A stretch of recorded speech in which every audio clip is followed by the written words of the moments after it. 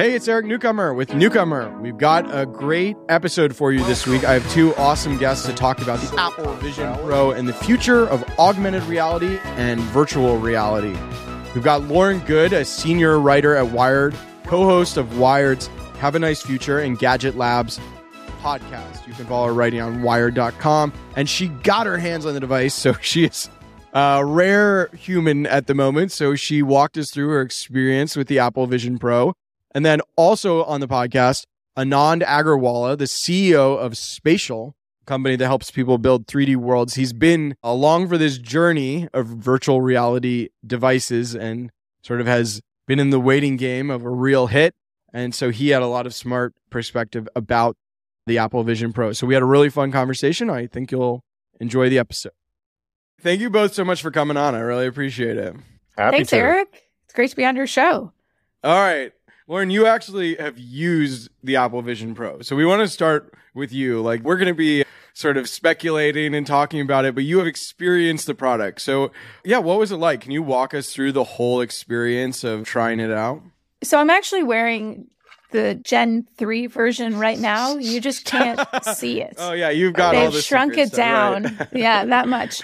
Okay, so I think it's probably worth noting that when you try the Vision Pro, there's a preamble, right? And this, I think, is going to be the experience for people when they eventually buy it. You're most likely going to have to go to an Apple store or some other kind of pop-up and get, scanned for this device. Because when I first went into the super secret building I later found out was built specifically to give demos of this device, an Apple employee first scanned my face and my eyes and my ears. Ears are the weird one. Yeah, the ears, you think that they're going to peer directly into your ears. It's not quite like that. They're measuring the space between them so they can map spatial audio to you. Mm. And then an Apple-employed optometrist measured my prescriptive lenses. I was wearing contact lenses that day, but I brought my glasses with me, anticipating that something was going to happen.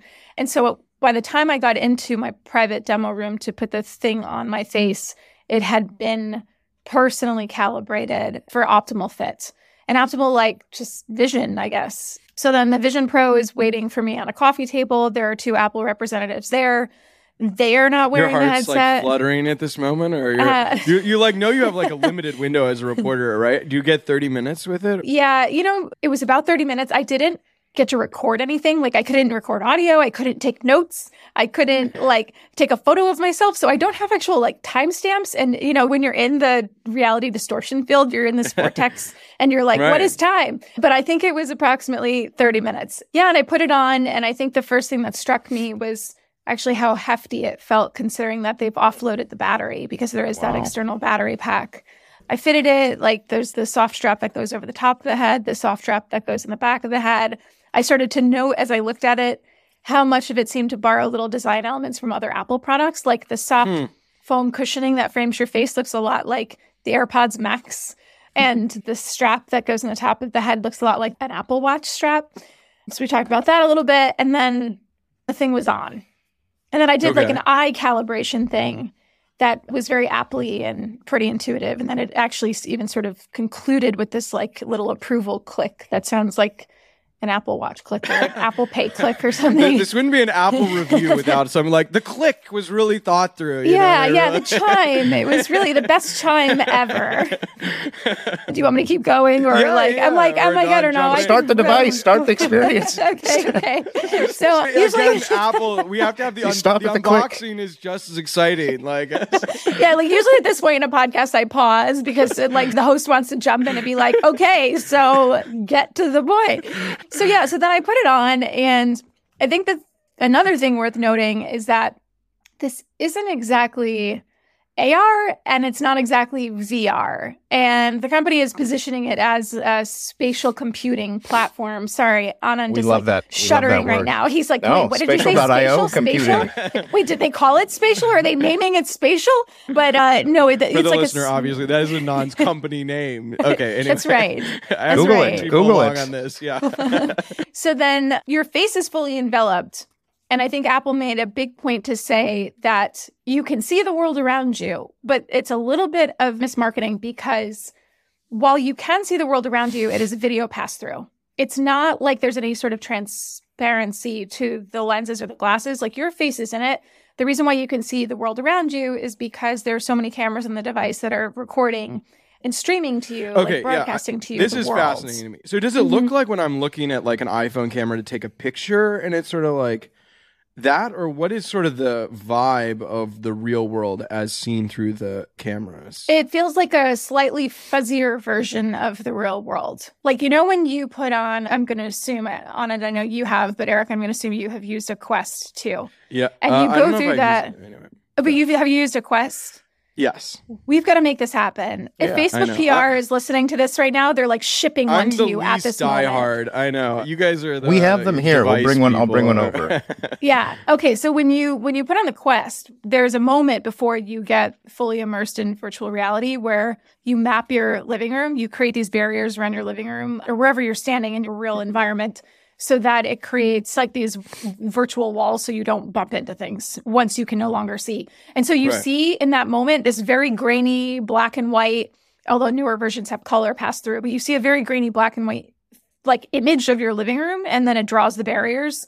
It's like that, but like a lot better and nicer in color. So I was seeing this, you know, very normcore Scandinavian Apple demo living room, but I was not seeing it like I would see through glasses. I was seeing it as I would see it as like a video broadcast to me. It's weird because I know you said it didn't feel like AR, but like, I mean, maybe I've just done too many of those past through demos, but that's usually after a few minutes, your brain kind of just be like, yeah, that's my living room now. Like, you know what I mean? You kind of adapt pretty quickly. Like in true AR devices, you're seeing the real world, right? It's optical pass-through, yeah. So it's like you're actually seeing, like, your eye, like the photons are going from the couch to your eye. Yeah, right. Exactly. But it's like glasses. And then there's images on top of the glasses. Right. But that are just blocking it. Whereas this is you're looking at a screen that is showing only screen. Yeah. Right, okay. That's right. Yeah, and I'm glad you explained that, because I think when I say it's not like real AR, I think that's what I mean, is that it's not using any kind of waveguide technology that refracts light and then puts it into your eyeballs. Like, it's not holographic, it's not volumetric, but it is AR if you think about the literal definition of AR as augmenting your reality. And so once you are like running computer applications into this space in front of you where you would typically be looking at your real world living room, but actually you're seeing apps and playing games and doing stuff, like you are augmenting your reality, right? So it's like conceptually AR. And the responsiveness. Part of what's supposed to make this better than the status quo is just like how quick it is, right? And also high def, right? Can you get into like the sort of quality and how much that is or isn't a game changer in your view? Yeah, I think the optics were remarkably good. You are, when you first fire up, the home screen, you're looking at just almost like a floating dock of Apple apps. I didn't see, there might have been third-party apps on like the next page. I don't actually recall. Once again, could not take notes. So a lot of this I'm going off of memory. But I mostly saw Apple apps like Safari and Messages and Photos. And then once I opened some of them, the imagery did actually look remarkably crisp. So the optics, yeah, I mean, they're pretty good. I think that the eye tracking and gesture control is a bit of a game changer here, because typically when you're wearing a VR headset, you're using game controllers in order for your hands to be able to like navigate the world around you. There's so much compute power in this thing and so many cameras that Apple, like the device scans your hands. And after that initial scan, your hands are in the frame, your real life hands. And you just use them by tapping your fingers together to manipulate and scroll through apps.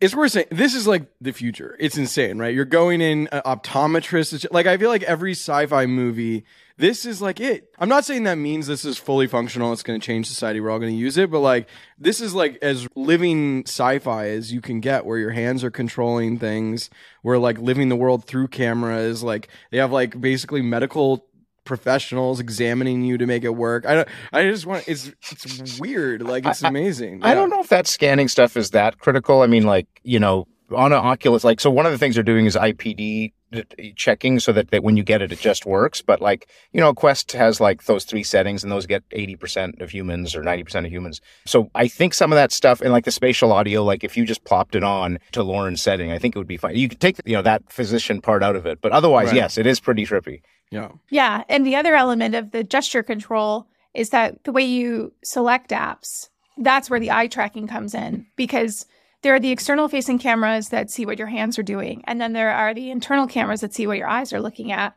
And there's almost no latency. I mean, if there's latency, it's milliseconds. And Apple has said like the threshold should be like 12 milliseconds or fewer.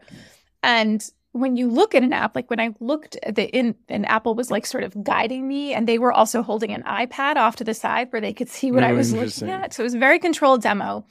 They said like, look at the Photos app. And I looked at the Photos app, and it just sort of was like emphasized in the row of apps.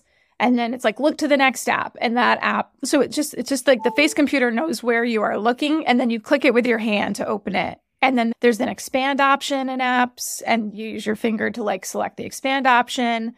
You can, scroll through the photos, open one up into panoramic mode. Yeah, everything you're doing, because the voice control was not set up yet, was not ready. Everything you're doing is with your eyes or your hands. I think this is one of the most powerful things and most breakthrough things that they've done is if like your eyes are, I think, 2 orders of magnitude faster than your hands in terms of response rate and speed and everything. And this is the thing that I find like in the tea leaves of all the reviews I've read, MKBHD said it's magical. I think it's a hyper IO device, a hyper input output device. The speed at which you can kind of look at stuff and move, like it feels like it's almost like mind control. And like that, it might be the greatest breakthrough of it, and that's maybe why they're leaning towards the productivity applications. I think it's going to be like, when you're on your phone and you're like, oh, I'll answer this email on my computer because I want to use my keyboard. It's going to be that same level of like, oh, I'll answer this on my Vision Pro, It remains to be seen what you need to do all that kind of pointing and stuff for. And I've seen some demos too that are like, you just get used to looking at stuff and it lighting up like Lauren described, right? And when you look at icons, they light up. And then when you look at the real world, when you take it off,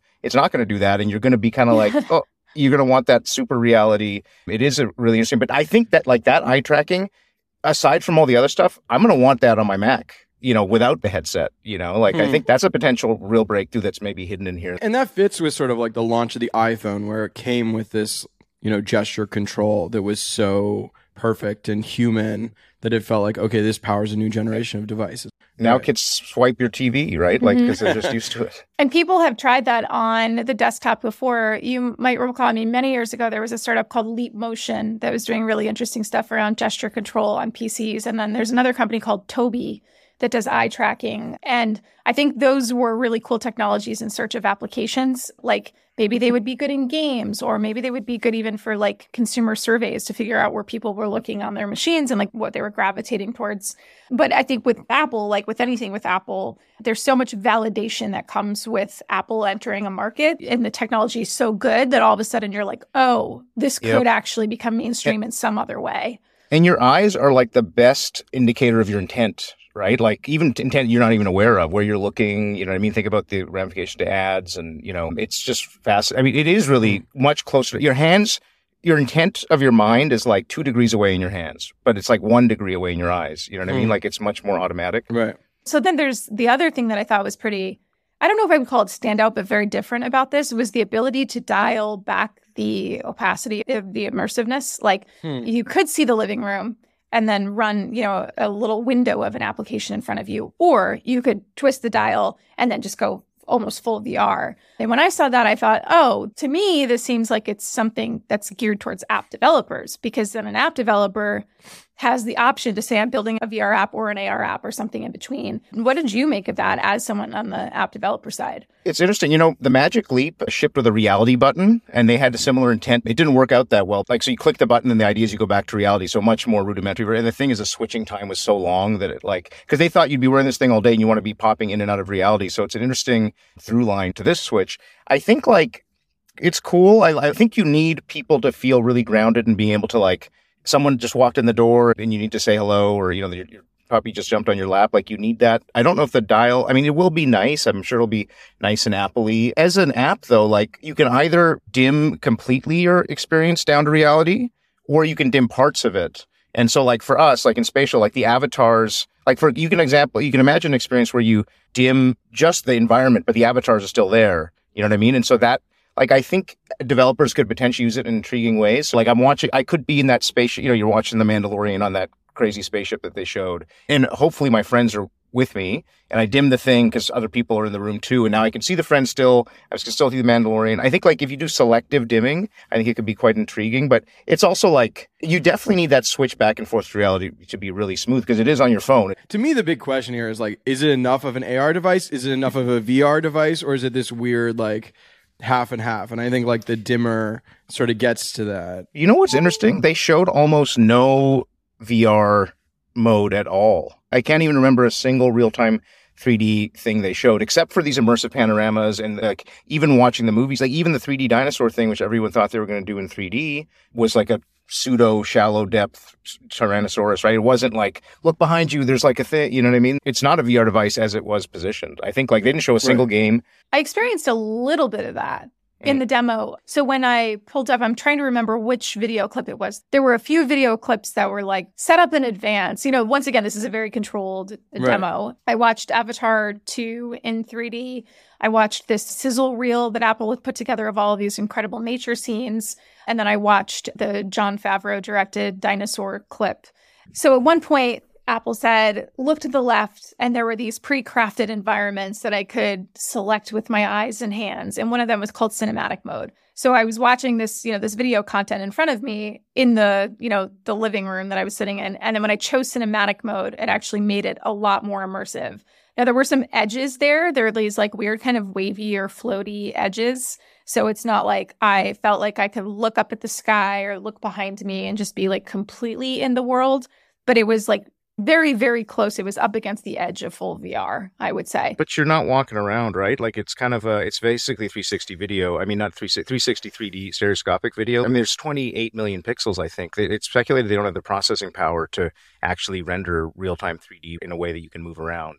Like, can you game on this device? Like that is a big question. I didn't do any, there were no gaming apps in the demo that I had. It was either like some FaceTime, some messaging, although I couldn't even message back with a person, some web browsing, and like video watching. There wasn't anything around gaming. And the video, like one of the things that I've experienced in the AR headsets that I've tested, like even like Snap spectacles, and those are only available to developers, and like they only last a half hour or so and they heat up really quickly. But they do like pure waveguide AR, and they also do spatial anchoring. So like you would draw this like artistic squiggly into the world in front of you, and then it would be anchored there, and you could walk up to it, you could scale it up, you can walk around it, you can manipulate it with your hands. There were objects floating in space that you could just manipulate in this really cool way. And like I did not experience that in the Apple headset. On the gaming front, I mean, so one of the developer labs showed, apparently I hadn't seen it yet, but one of our devs was saying Rec Room in 3D. And so that was like, I think, immersive. But it also raised the question, what's the control scheme for these games, right? If there's just hand tracking, like, PlayStation VR and Quest have joypads with multiple buttons so you can run. Like, we're just asking, how are they going to do, like, I get how you do shoot in Rec Room, but how do you do run? How do you do jump? How do you do duck? I mean, you could do those in real life, but it's going to get fatiguing real quick. So you need controls. You could imagine a gesture scheme where you do that. There were also, like, some of the games were actually in 2D mode. And, when we were chatting, the guidance to developers is start with your iPad app. And then, that's kind of the 2D frame. And there's even guidance on like, okay, well, you can use your 2D iPad joystick with your fingers, which is kind of an awkward way to play.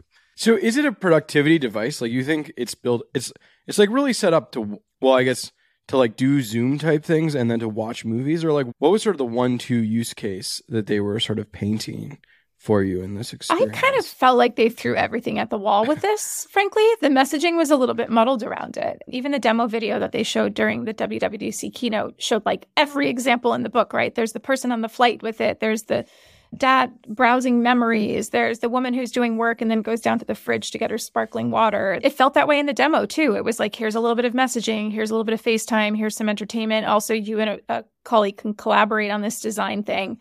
And that to me signals that they don't really have the killer app quite figured out yet.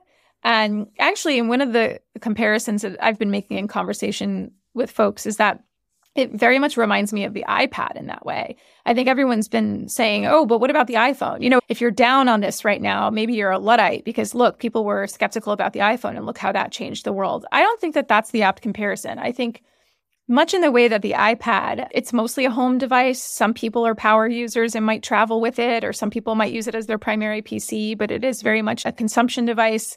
It sits at home. You give it to your kids sometimes. Occasionally you do work on it. It's a little bit more of an isolated experience, right? Like you're using it yourself for the most part. Sometimes it casts other content. I think like this could potentially, if it ends up being as successful as the iPad, then that will be a success for this product. Because it is ultimately very hard, I think, to convince people to wear a face computer for an extended period of time. I think Anand and I were talking in sort of our prep call about like just like getting people to use these VR devices, right? They like use them a lot in the beginning and they fall off and nobody uses them anymore. And it's just like a phone is much easier to grab than a VR device. And so to me, I don't know. I feel like my view is much more like this is an all or nothing thing. Either they get it so that people really want it to put on. It's magical. It feels like way ahead of everything else. And so then people are putting it on and then people get word from their friends like, no, I'm like in this thing. I'm doing XYZ for a long period of time.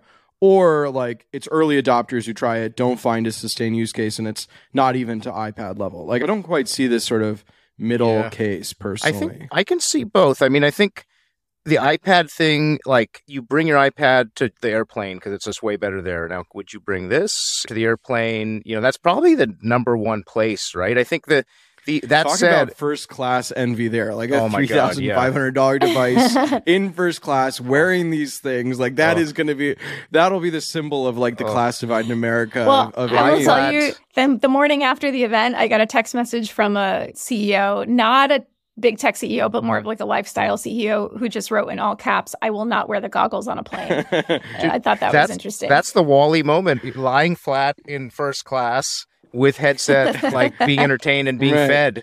It's going to that's the future. It's not the scientific, you know. But I do agree, like my number one learning after working in VR for 7 years, day in, day out, is like the transformative moment will be like when people actually shift to this device, it needs to be an all-day wear device. Otherwise, there's a switching cost, and the switching cost is always going to be way higher than your phone, which is in your pocket, and it's so easy. We can't even switch to our watch because the phone is so good. And this is like on us the whole time, right? Like that is the key, I think. And that's why the thing I was most excited to hear from Lauren, you know, and folks who tried it is, can you use it like all day? Can you imagine doing that? And I'm hearing not so much. Like Joanna Stern's face was quite red after her demo and they said it was the fitting or whatever, but I just can't imagine. I mean, I can't wear ski goggles all day and they have no compute in them. So I think you've got to go from goggles to glasses for this to be that kind of mainstream thing. And that's the path we're on. And this is like a huge injection of energy and Apple, you know, sex appeal. This is the Ferrari, the Tesla Roadster of that category, right? And there's an arms race now between $2 trillion companies trying to win your face. And so that's great. That's great for the consumer. It's great for the developer. Lauren, how long do you think you could wear the device? I know you only got like maybe this 30 minutes with it, but did you feel like at the end you were fatigued or you felt like, no, I'm comfortable, I could keep going? You know, I thought I could keep going, actually. I have worn the Meta Quest 2 for, I don't know, maybe as long as an hour before. Some friends and I used to play Beat Saber together. We were all in different cities and we would, you know, put on our headsets and gossip and play Beat Saber and like be these little disembodied avatars floating in the metaverse. And that was fun. The setup was always really annoying, like especially if you hadn't used the Meta Quest 2 in a while and then you picked it up and put it on, there was almost inevitably some update to download and then you'd be like, wait, how do I navigate this thing with these dorky hand controllers again? I don't think I ever used it for more than an hour. And I always say that when I take something like that off, it feels like my forehead is breathing a sigh of relief. Right. I'm sure after an hour or so in the Apple headset, I would feel the same way. I mean, maybe I would get so engrossed in a movie that I would want to keep wearing it for the full duration of a movie. But I could also picture at some point being like, you know what? I really just want to take this off and watch this on a big flat screen because maybe there's a little bit of depth here. Maybe there's a little bit of interactivity, like the dinosaur was interacting with me or the butterfly was interacting with me. But once you're over that novelty. You know what you reminded me of is like the first days of COVID when you'd spend 8 hours a day on Zoom and how fatiguing it was. And when you're done, you're like, oh, like it's like, that's kind of the same thing on 2D experience, but you can last 8 hours, you know? Yeah, that's true. I've done days where I've like spent like when we've been pitching or whatever, talking to businesses like 4 hours, 5 hours in a HoloLens. Like it's exhausting for sure. You do lose yourself in it when you're in there, because especially if there's another human in there with you, because you're just kind of like, you know, talking, but it's tough. Oh my gosh, I can't believe you've spent 4 or 5 hours in a HoloLens. Did you get like a special award for that? That is like, my God. I wrote a story for Wired once that was just entirely about how long it took me to get set up for a meeting in HoloLens. Like it was so comically bad that required meetings upon meetings to, anyway, kudos to you, Anand. I'm just curious, like when you mentioned this inevitability of shrinking the form factor, like you think that we're headed to glasses. I think that would be great because they would be a lot more lightweight. But I just think the physical batteries are still, like there's only so much we can do around innovating lithium ion batteries, as long as that's what we are using. And silicon is being innovated on in such a way that it's become a lot more power efficient. And that helps with battery life. But like we are up against like physical and chemical limitations with batteries. So as long as we have those, are we ever really going to get super lightweight, powerful glasses? Yeah, I think, okay, the wire, that is fair. And I think the interesting thing about this is that they say it's all day wear. They actually said that, and meaning I know, that, shameless. sorry. Well, but, and what they mean by that is, in. Right, but the Quest Pro you actually can't run all day if it's plugged in because it draws too much. You know, like they fixed that. And the thing is, like this has. You're saying Apple fixed that, right? Yeah, right. Okay. The Vision Pro there is is able some fairness in the claim, given the Quest can't deliver all day, even plugged in. Quest Pro, I don't know about the Quest Quest Pro 1 or whatever, but the thing is, they've externalized the battery in this case. So, can you imagine a pair of glasses? Nreal, X-Real now is a couple years old, and that's like Glasses E. You know, you could imagine an Apple caliber device delivering something like that with external battery. And we're not going to solve the battery problem for a while, except for like kind of Apple Watch scenarios where it's like episodically on during your day. But I can imagine a world where like that's maybe not too far away. Maybe it's, you know, like where you have a X-Real style chunkier glasses with a wire. It's going to need a wire. You think people will just get used to carrying around the battery pack if the glasses make it worthwhile enough? Well, like then what's the world in which we're carrying around phones and we have a watch on our wrist and we've got this battery pack and we're wearing glasses? Like what's the benefit then to the glasses that you can't just do on your phone? But you know what's crazy? Apple has made us all carry around headphones. Okay. Who carried around headphones before? They're winning the pocket. Who would have thought we'd be carrying around that? And this, the watch, you know, there's so much crap we're carrying for them. If it delivers value, AirPods deliver a lot of value. So that's the question. The other thing I've learned is that the phone is so damn good and delivers so much value so quickly, and it's just really hard to beat. So the bar is really high to replace it. Really high. I think that I feel like optimistic about some of the technology that Apple has just introduced, and especially considering it's the first version. I still feel very skeptical about the market, the category, the product as a category. I know you have to run around like a shaman who's seen the future, so your schedule is very limited, so we will let you go soon. But like another writer wrote, Apple Vision isn't the future. Do you agree with something that straightforward, or what's your prediction here? Yeah, that was Kate Nibbs' great piece for Wired. And I have to say, I give Kate a lot of respect because I think that a lot of the tech press is like dancing around the question and maybe being a little bit nice, because I think that you risk a lot less when you are optimistic and writing something positive about an Apple product because it's Apple and they typically deliver. Like you're gambling a little bit less when you take that position versus, hey, this is going to be a flop and this is not the future. And so I give a lot of respect to Kate for writing that. I think there's a real possibility this is a flop. I'm not saying I'm calling that right now. I tend to think that it's going to find a niche market and that Apple will find a way, because it is an operations company as much as a computer company, to eke out margins on it or find that niche or find a way to make it valuable to some subset of consumers. Device, the Vision Pro, they're going to sell so few of them that they're always going to be able to claim that they don't have any. They could just sell like one a day at every store and just never have enough and never run out. You know what I mean? It's such a obviously niche product that I feel like the bar it has to step over is so low. Yeah, but as a category, people have been talking about VR headsets for like literally decades at this point. And by the way, I would say that the people who have been prognosticating on this are predominantly men who have these like techno-utopian visions of such things. And like it hasn't come to be yet. Now, like granted, love I you didn't guys. know we'd be indicted so succinctly on this podcast. But it's true. Also, I mean, I don't know. Are you a techno-utopian, Eric? You're a journalist, so maybe not. I'm optimistic about the metaverse. That'll be the second half. Once you go, we're going to go into full techno-utopian, and we're just going to be over here like, get her out of here. Here already. They don't know anything. Like, once you're not here to really shit on the idea, we're just going to go wild, you know? But you know what? I will tune back in and listen to that later on, for sure. I want to hear what you have to say. I tend to think that this is something, I still think that there's been that vision of let's do face computing for a very long time. And there is a reason why the majority of the population has not opted to spend a lot of their time, hours of their time, wearing something that cuts off some of the most personal sensory organs of your body. Like, even with Apple owning our pocket, as Anand put it so well, when you're wearing the AirPods, that is augmented reality, but you can still see and smell and all that stuff. And actually, there's like even pass-through hearing. When you're using the iPhone, you're still in the real world, even though you're digitally connecting with all of your family and friends. Like when you're using an iPad, you're consuming entertainment, but you're in your bedroom and in your comfy bed, and you're like, I just think like putting something on our faces for an extended period of time is a really big ask. Yes. Yeah. I mean, just to, if you said when you saw the Tesla Roadster and you said this is not the future, I think that would be quite short-sighted. Like, of course, not everyone's going to drive a Tesla Roadster, but EVs, like it was the gateway drug to EVs, right? But EVs are solving such a huge societal problem, which is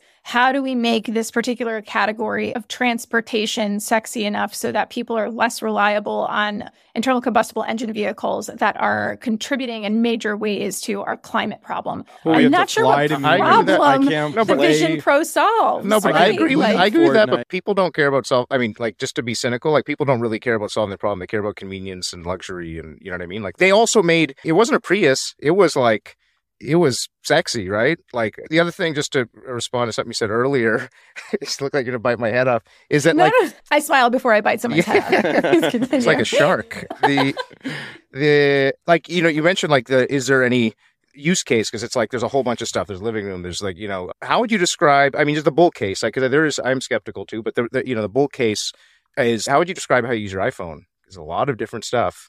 Like if you're describing it to an alien species, like what would you say? Like, I use it for social, I use it for email, I use it for browsing. It's true. It's the everything device. It is. So It is a general purpose. Like, I think in some ways it's okay. Part of this is like, as VR developers, we've never had this caliber of device before to experiment with. So in some ways, it's a development platform. Now, that's what I'm really curious about. Are they going to seed these devices like water, like Magic Leap and Quest did, to stimulate development? Because they're really expensive, and most devs won't be able to afford them, and they're taking a really big... And the economics won't necessarily work out, too. This is something we talked about earlier, is like the economics that work in VR today are on Quest. There are companies that have made tens of millions, hundreds of millions, and those have to charge $29.99 out of the gate as a one-time fee. Because why? Because you don't, the retention is kind of low in these devices. Not enough users and engagement to do freemium and recurring payments. Exactly. The business models that venture capital prefers. Or $199. Like, when can you do a $199 app on a headset? Like, you need crazy volumes for that. So that is a bit out. That's a really great point. At this point, Anand, if you had limited resources and you had to develop for either the Quest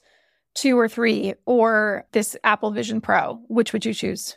Well, the good news, we're doing both. And the good news is for most developers, it'll be relatively, like if you're doing a 3D volumetric app, like if you're a 3D developer, if you're doing a 3D volumetric app, like a Rec Room or a Spatial or something, it's quite easy to, like, we already support ARKit, like our app already supports ARKit. So we already have both, and so it'll be relatively easy for people to pick both. And as we talked about yesterday, I think these will converge a bit. Like, I think probably Quest will have a high-end device and a low-end, and they're kind of, like their Quest Pro and their Quest 3 or whatever. And Apple is already rumored to be shipping a everyday, $500 device as well. So I think like it's pretty easy to support both. There's nothing that, like, aside from the eye tracking, that like, and that's pretty, Quest could, definitely support that as well. So I think both. The answer is both. Because of Unity, it's not expensive to develop for both. Well, I look forward to trying Spatial on Apple Vision Pro. And I think you just made a really good plea here. If like Jaws or Tim are listening, that you guys should send a free kit to Spatial over there. But I do have to run. Thank you so much for having me on the show. This has been really fun. Yeah, enjoy the metaverse. Exactly. We will. Bye. All right, see ya. Great. That was so fun. I wanted to just is it enough VR or enough AR? Is the thing I keep coming back to. Like, you've got me really worried that it can't play video games, which just feels like such a key early adopter use case for a product like that, and would be classic Apple history to underestimate the value of video games. It is very intriguing that they really didn't show any gaming use cases on that headset, and it's an entertainment device. And then secondly, they did announce the Game Port Kit. I don't know if you noticed that, but where you can easily, they're allowing developers who've built PC games to much easier bring them to the Mac with direct translation of DirectX APIs using Wine kind of thing. So they are getting game friendly. They're trying to improve the Mac. They changed some settings so that you can move into a gaming mode for your higher performance gaming mode and stuff. So there is energy in Mac gaming for Mac for the first time in a long time. The funny thing is the iPhone is the biggest gaming platform in the world. Right. So it's like now, yeah, I mean, I think that it was probably a conscious choice. Maybe it's a positioning thing versus Meta because Meta is so hardcore in the games. Now, the games is the one vertical that's proven games and then fitness, to a much lesser degree. But those are the two verticals that have really shown to take off for VR. And, part of it's, I don't know if they view it as a VR device as much, right? Can you give a little bit of your history with AR, VR? I feel like we sort of jumped in understandably for the conversation about like, what's this device? Like, please tell us you've been to the mountaintop, like come down with like the, tell us. But just like, so people have context in your sort of journey, sort of, I feel like true believer, but then also sort of exhausted by how long it takes to like, oh man, I've got to do like more than just be a true, I don't know. Or how would you chart it out? That is a fantastic question. Yeah. So I've been working in 3D user interfaces for like 20 years. First company called BumpTop, 3D desktop user interface that used a physics engine back in 2004. It was my master's thesis. I was lucky enough to do a TED Talk on it, sold it to Google in 2010. And I was doing 3D interfaces on a 2D screen, fully 3D interfaces on a 2D screen, on 2D touchscreen. And then spatial.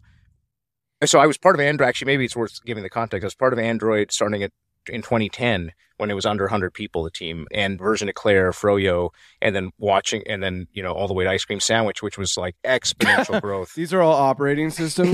Yes. Oh, you don't know? I don't even knew this stuff. They're letters of the alphabet. So it's like E, Claire, F, Froyo, I, Ice Cream Sandwich. So just to give you a little, thing. Yeah. And now they're just numbers, which is way more boring. But because back then the team would get ice cream sandwiches when we finished the release and stuff. But anyway, that epic expansion of mobile, when I left Google, I was like, yo, that's going to, I tried the HoloLens. I felt like I was looking into literally a tunnel vision to the future and that there was a huge software opportunity to get in there early.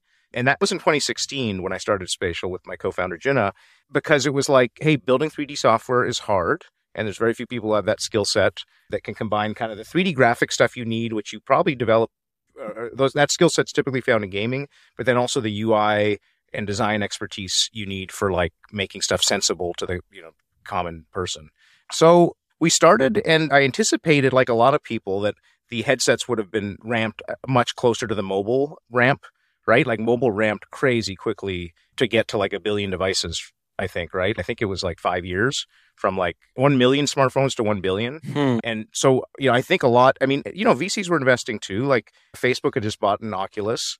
Oh, yeah, there was a ton of excitement. Yeah. The HoloLens 2 was out, right. Or HoloLens 1 was out. Like it was the fast times. Well, that's the challenge of any sort of, startup, you want to time the startup early in the sort of wave up so that you're in the right position when things, but you don't want to be too early where it's like, oh, it didn't take off at the pace we wanted. And that's all. When we started in 2016, we thought 2019, 2020 for an Apple headset. And it was always, people make the joke, it was always 2 to 3 years out. And every year would kind of push out. I think the problems were physics hard to get it right. And, I think Apple definitely wanted to launch glasses, not goggles.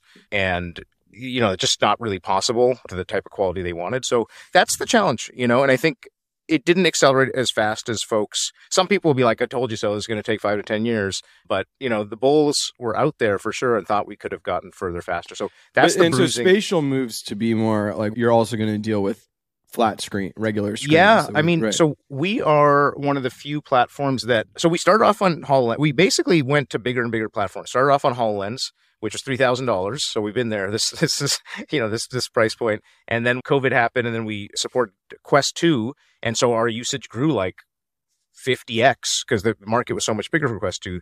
And then we supported mobile, and then we grew again, and then we supported web, and then we grew a ton, like 100x basically from where we were before. And so now you can join Spatial. And the cool thing is you are a first-class citizen on all these devices, whether you're on mobile, whether you're on web, or whether you're on VR.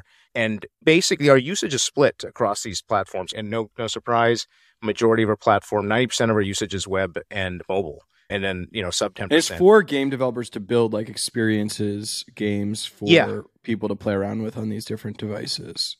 So anyway, you've been on this journey. You've sort of like, okay, wow, we can actually get a lot of users on web. You think, so like, are you fatigued of being optimistic, or what's your, like, having been through that sort of journey and lived through this and like hope for the future a lot? Like, where are you right now with Apple Vision Pro? That's a great question. I think So it'll be 7 years in October on the official journey of, of just an AR VR company. We gave up on waiting for the perfect headset about halfway through because every year it's like, this is the year, it's going to come, it's going to come. And like, it was just like, all right, screw this. We got to own our own destiny. We got to go where the users are. Right. We can have we can have a foot in the future, but we've got to work for the now. We're a startup. We have to live and survive, right? And so I'm still like, I think also after, I don't know how many hours I've logged in a headset at this point. I mean, probably 1,000 plus, like over, 6 years or whatever. And watching the keynote on Monday was really inspiring, to be honest. It was like our whole team after it was done was cheering, like we just sent this person to the moon. Like it felt like we were launching something. And there was a lot of our stuff that we'd seen a lot of our stuff that we'd built in the lab. And because we'd kind of grown a little detached from it, not detached, but like, it's like, hey, the collaboration use case is going to be really tough to make work in this environment, in this kind of state of the market. But it's such a sexy device, and we all can't wait to use it. It's funny. We did an internal poll. About 20 people answered, who's going to buy one? Yes, no, maybe. 2 people said yes. I think and then the rest were split between no and maybe. Wow. That's not very optimistic if you're sort of a company that sort of plays in this, right? Well, the price is a factor. So if it's $400 or $500, then it's a different equation. Right. I mean, that's like a lot of money. We did the math, like a MacBook's like, let's say $3,000. You use it roughly, let's say optimistically 3 years, you're roughly paying, if you used it 5 hours a day, a work day, you're paying about $1 an hour to use it, which is not bad. And a MacBook will solve your problem. Where this, you're definitely going to have a MacBook too. You're going to need a computer, right? I mean, yeah. But I'm so energized and excited. Like VCs are reaching out and like all these people like press are reaching out. It's like, there's never been so much excitement. And I think like because of how mainstream Apple is, like, my sister's reaching out and, I love this idea that your sister stopped talking to you and now it's like, oh my God, Apple. Like, I've got that brother of mine who's sort of always playing around with this stuff. No, but you know what I mean? Like the person, like the barista knows about it. You know what I mean? Versus totally. Like this is barista ready. You know what I mean? Like it's just, it's intriguing how mass market Apple is and how it can capture the imagination. And that fanboy community, the fanatical Apple community can help get the product through to the promised land, I think. I feel like a lot of the argument is like, okay, they have this device. This is the Pro. I mean, they expressly branded as Pro. And then it's like, ... They'll have the Air. Obviously, it'll be cheaper. But like, my view has been that like the actual quality of the experience is like what's so key and been the barrier. And that just like, my TV is sharper than some of these VR devices or whatever. Like those things really matter. So the question is just like, will a degraded Air version of this be sort of a mass market device if it can't even deliver like the pro level experience, which we're not even sure the pro level experience has the graphics processing and everything to do what people really want. So are you optimistic about like an Air version of this device? Yeah, definitely, man. I'm optimistic about any Apple device. They're so good at hardware. I mean, no, I'm not like, okay, guilty as charged. I'm an Apple fanboy, but they've got the goods. They launched the iMac, the iPhone, the iPad, the iPod. They're so good at hardware. The MacBook, like the AirPods, each one of these is a multi-billion dollar industry on its own, right? But I think the other thing is about this strategy of going hyper high end. As the technology curve goes, a lot of that stuff you'll be able to trickle down, or you'll learn stuff about what you built on the high end that you can actually, turns out maybe you can get it in the 400 or 500. It's like Model 3, Model X. Right. I totally agree with the Tesla metaphor. And, Apple's been doing that for a long time. And that makes total sense to me. And I think people fixating on the price. Look, it's sucks. Extremely expensive, but it's a niche sort of product at the moment. It's a suck. Not everyone can afford a Ferrari, man. It sucks. I mean, it's a bummer that technology has to be that way, where the first gen is not accessible. But unfortunately, that's just how tech works. But computers used to cost $30,000, so it will get cheaper. Right. And the beauty of it is, at the end of the day, they want to be able to sell a device that they can make money on to everybody, and that drives the prices down, and that's just sort of how this. And I think what I like about their strategic positioning is that, like, we've seen the devices you can get for $500. We're not satisfied with those, and we don't think the public is satisfied with those, and so we need to like go to the next level. And yes, it's going to be incredibly expensive, but we hope we can convince the public with like that device that like. The Vision Pro today is maybe what the Quest 6 will be like, at that Quest 6 price point, you know what I mean? In that number of years. And so they're trying to do that today and see, okay, what use cases does that enable? They're trying to really accelerate that path to the future. I wanted to pull up like Mark Zuckerberg's comments about the Vision Pro, like, and get you to react. I mean, Apple announced the headset. I was really curious what they were going to ship. He hasn't played with it yet. And he says, this is Mark Zuckerberg. From what I've seen initially, I'd say the good news is that there's no kind of magical solutions that they have to any of the constraints on laws of physics that our teams haven't already explored and thought of. They went with a higher resolution display, and between that and all the technology they put in there to power it, it costs 7 times more and requires so much energy that now you need a battery and a wire attached to it to use it. They made that design trade-off, and it might make sense for the cases that they're going for.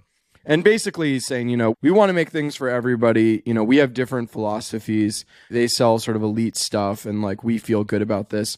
I mean, do you think this is good for Facebook in that it validates the category, or is it bad for Facebook in that it's a potentially better product that eats its lunch? I think it's good for Facebook. The market at some point of maturity would need all the big tech companies to get involved, right? Like, if you're just the one company doing it, that means it's probably not a big enough market, right? And so I think that like it absolutely validates it. People get it now. I think especially that like now that there's $2 trillion companies, I think there's a lot less people you have to answer to in terms of like Wall Street and stuff. It's like, okay, now it's a competitive thing. Now we can't lose. I think like the positioning is interesting, about the like lower price point thing. I think the social stuff, like I get that he's like, hey, this is not the kind of device I want to have, but like there will be social on. Right. And I sort of trust Apple more to get like the human to human things than, I don't know, Mark Zuckerberg's company necessarily, but he can tell himself whatever he wants. I mean, yeah, Apple's great at like, I don't know, the human, feeling like a human company. Like this was built for a person. They understand, like I feel like they get that. So I don't quite see what Zuck's saying on that point, but certainly the pricing and the accessibility and sort of their strategic differences. I think this is great. I mean, I think also I heard on, the Stratechery podcast that like Mark loves playing strategy games and he hates to lose. He's very competitive. And so this will be very intriguing. This kind of will double down his resolve, to really, amp up even more. Actually, that was Ronnie saying that. Ronnie Abovitz, the co-founder of Magic Leap, because he's met both Tim and Mark. It's going to be really exciting. I mean, it validates. The thing though is that like on the cost, the Quest Pro is very expensive. And so like, I don't know. How much is it? 1,000, 1,200, something like that. So that's definitely not on every person's device, right? But maybe, I mean, it is great that they are providing something at a more accessible price point, although now it's went up in price. They're not subsidizing it as much. It used to be $299, which was incredibly cheap. And, they've done the kind of sensitivity studies where like, what price do we have to get it where it's like, it's intriguing. There was a period, I think it was during the pandemic, where it felt like the metaverse was going to be here tomorrow, and like, we had that whole discussion. It can become a semantic argument, and I'm guilty of sort of the semantic games where it's like, Fortnite, you are a perpetual character and you can go to a concert, and that feels metaverse like. Can we expand that out? But I just wanted to take stock, now that the metaverse hype sort of died, but now we're sort of like back in this sort of like world again with this device. Like, how do you see the metaverse conversation they had, and what's your view on what's coming? To be a little cheesy paraphrase, the metaverse is already here. It's just not evenly distributed, right? Like, I think we live in a 2D metaverse. The average American spends 10 hours a day on a screen. I think roughly 4 of those on a phone, 4 of those on a laptop, and then 2 of those on a TV. So like that is a lot of 2D time. Now, and what I mean by that is we live in a 2D digital, we spend a majority of our day in digital experiences already. Right. And they're 2D. And your future computer will be a headset. It's really kind of a matter of time. And so when the device is 3D by nature, those experiences all become 3D by nature. And so Netflix will now be, I look on my couch and I see my friends with me and we're watching the game together, the listener is going to be shouting right now. You sort of did a ... on the future is going to be a headset, right? I see obviously why that could seem intuitive, but I think there's a perfectly reasonable thing that like, if you believe in AR, especially if you believe like, oh man, continued access to the real world is like a valuable thing of this device. It's like, whoa, let me tell you, what's a better version of AR? Like everything else besides your screen is still the real thing. You know what I mean? It's like, in some ways, like a screen is a great solution to AR because it doesn't block you off from the rest of the world. And the part that you want to be a screen is there.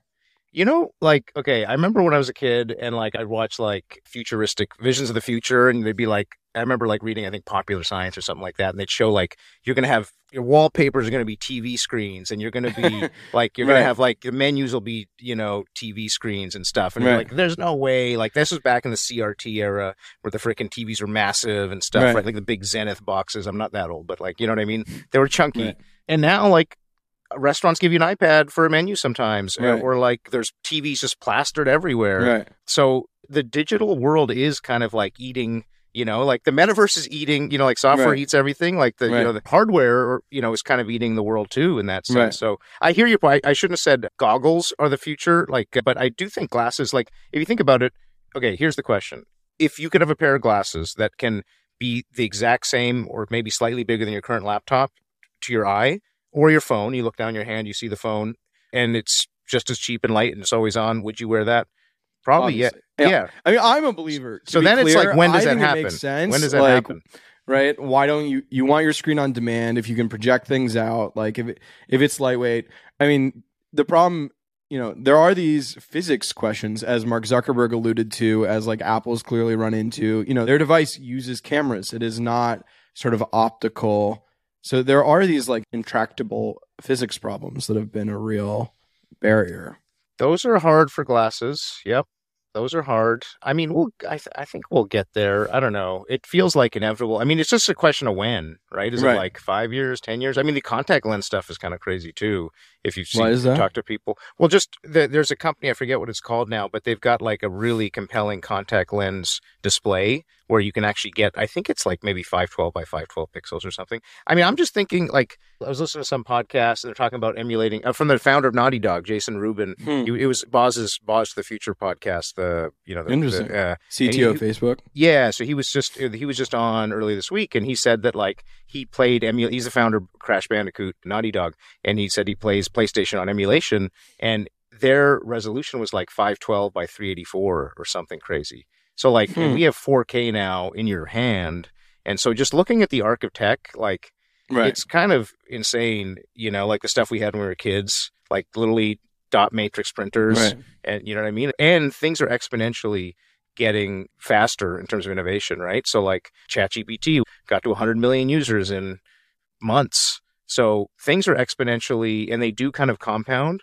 So I wouldn't bet against there not being glasses, you know, in 10 years, maybe 20 for sure. I think 20 is a for sure. 20? I mean, it's the classic thing where we're bad. What are the Vegas odds? What are the Vegas odds? Yeah, I know. I'd love to see that. Well, it's been great having you on the podcast. Super exciting. We're going to have the experience for ourselves. That's our episode. Thanks so much to Lauren Goode and Anand Agarawala for coming on the show. I'm Eric Newcomer. This has been the Newcomer Podcast. Shout out to Tommy Heron, our audio editor, Riley Kinsella, my chief of staff, Young Chomsky for the wonderful theme music.